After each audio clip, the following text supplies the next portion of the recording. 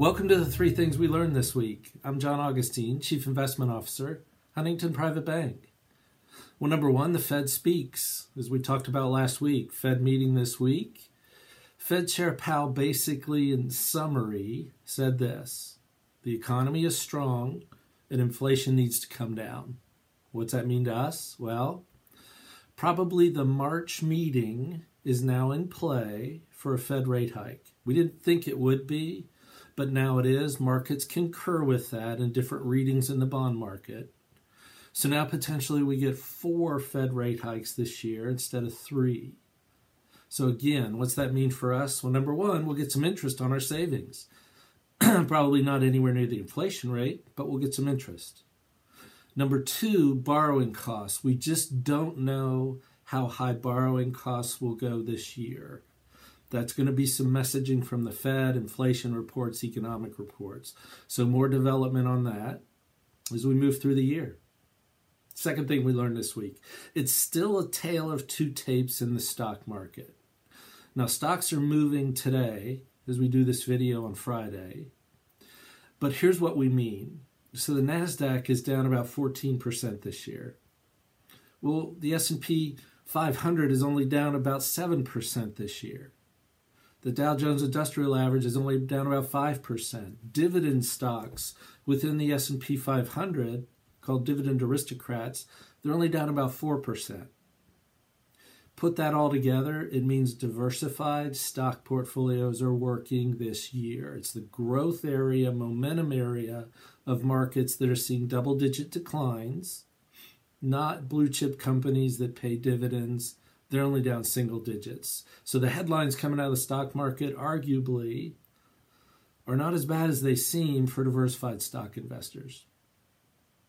Third thing we learned this week was impressive. So we got an advanced fourth quarter GDP economic report.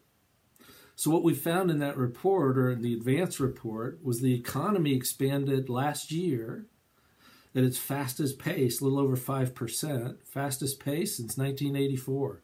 Good news, that makes sense after the pandemic.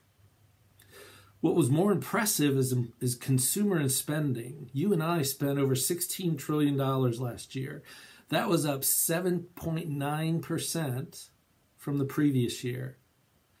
Now, a lot of that potentially was stimulus checks, but a lot of that was just spending. It moved from goods spending really to services spending, and then kind of dried up a little, let's say, the second half of December. We found that out today, probably because of the Omicron variant. But very impressive consumer spending, arguably a strong end to the year last year for the economy. Again, we think will slow down in the first quarter here from the variant of the virus, but then probably pick up again as we go into the spring. Lots of consumer, lots of business firepower still on balance sheets.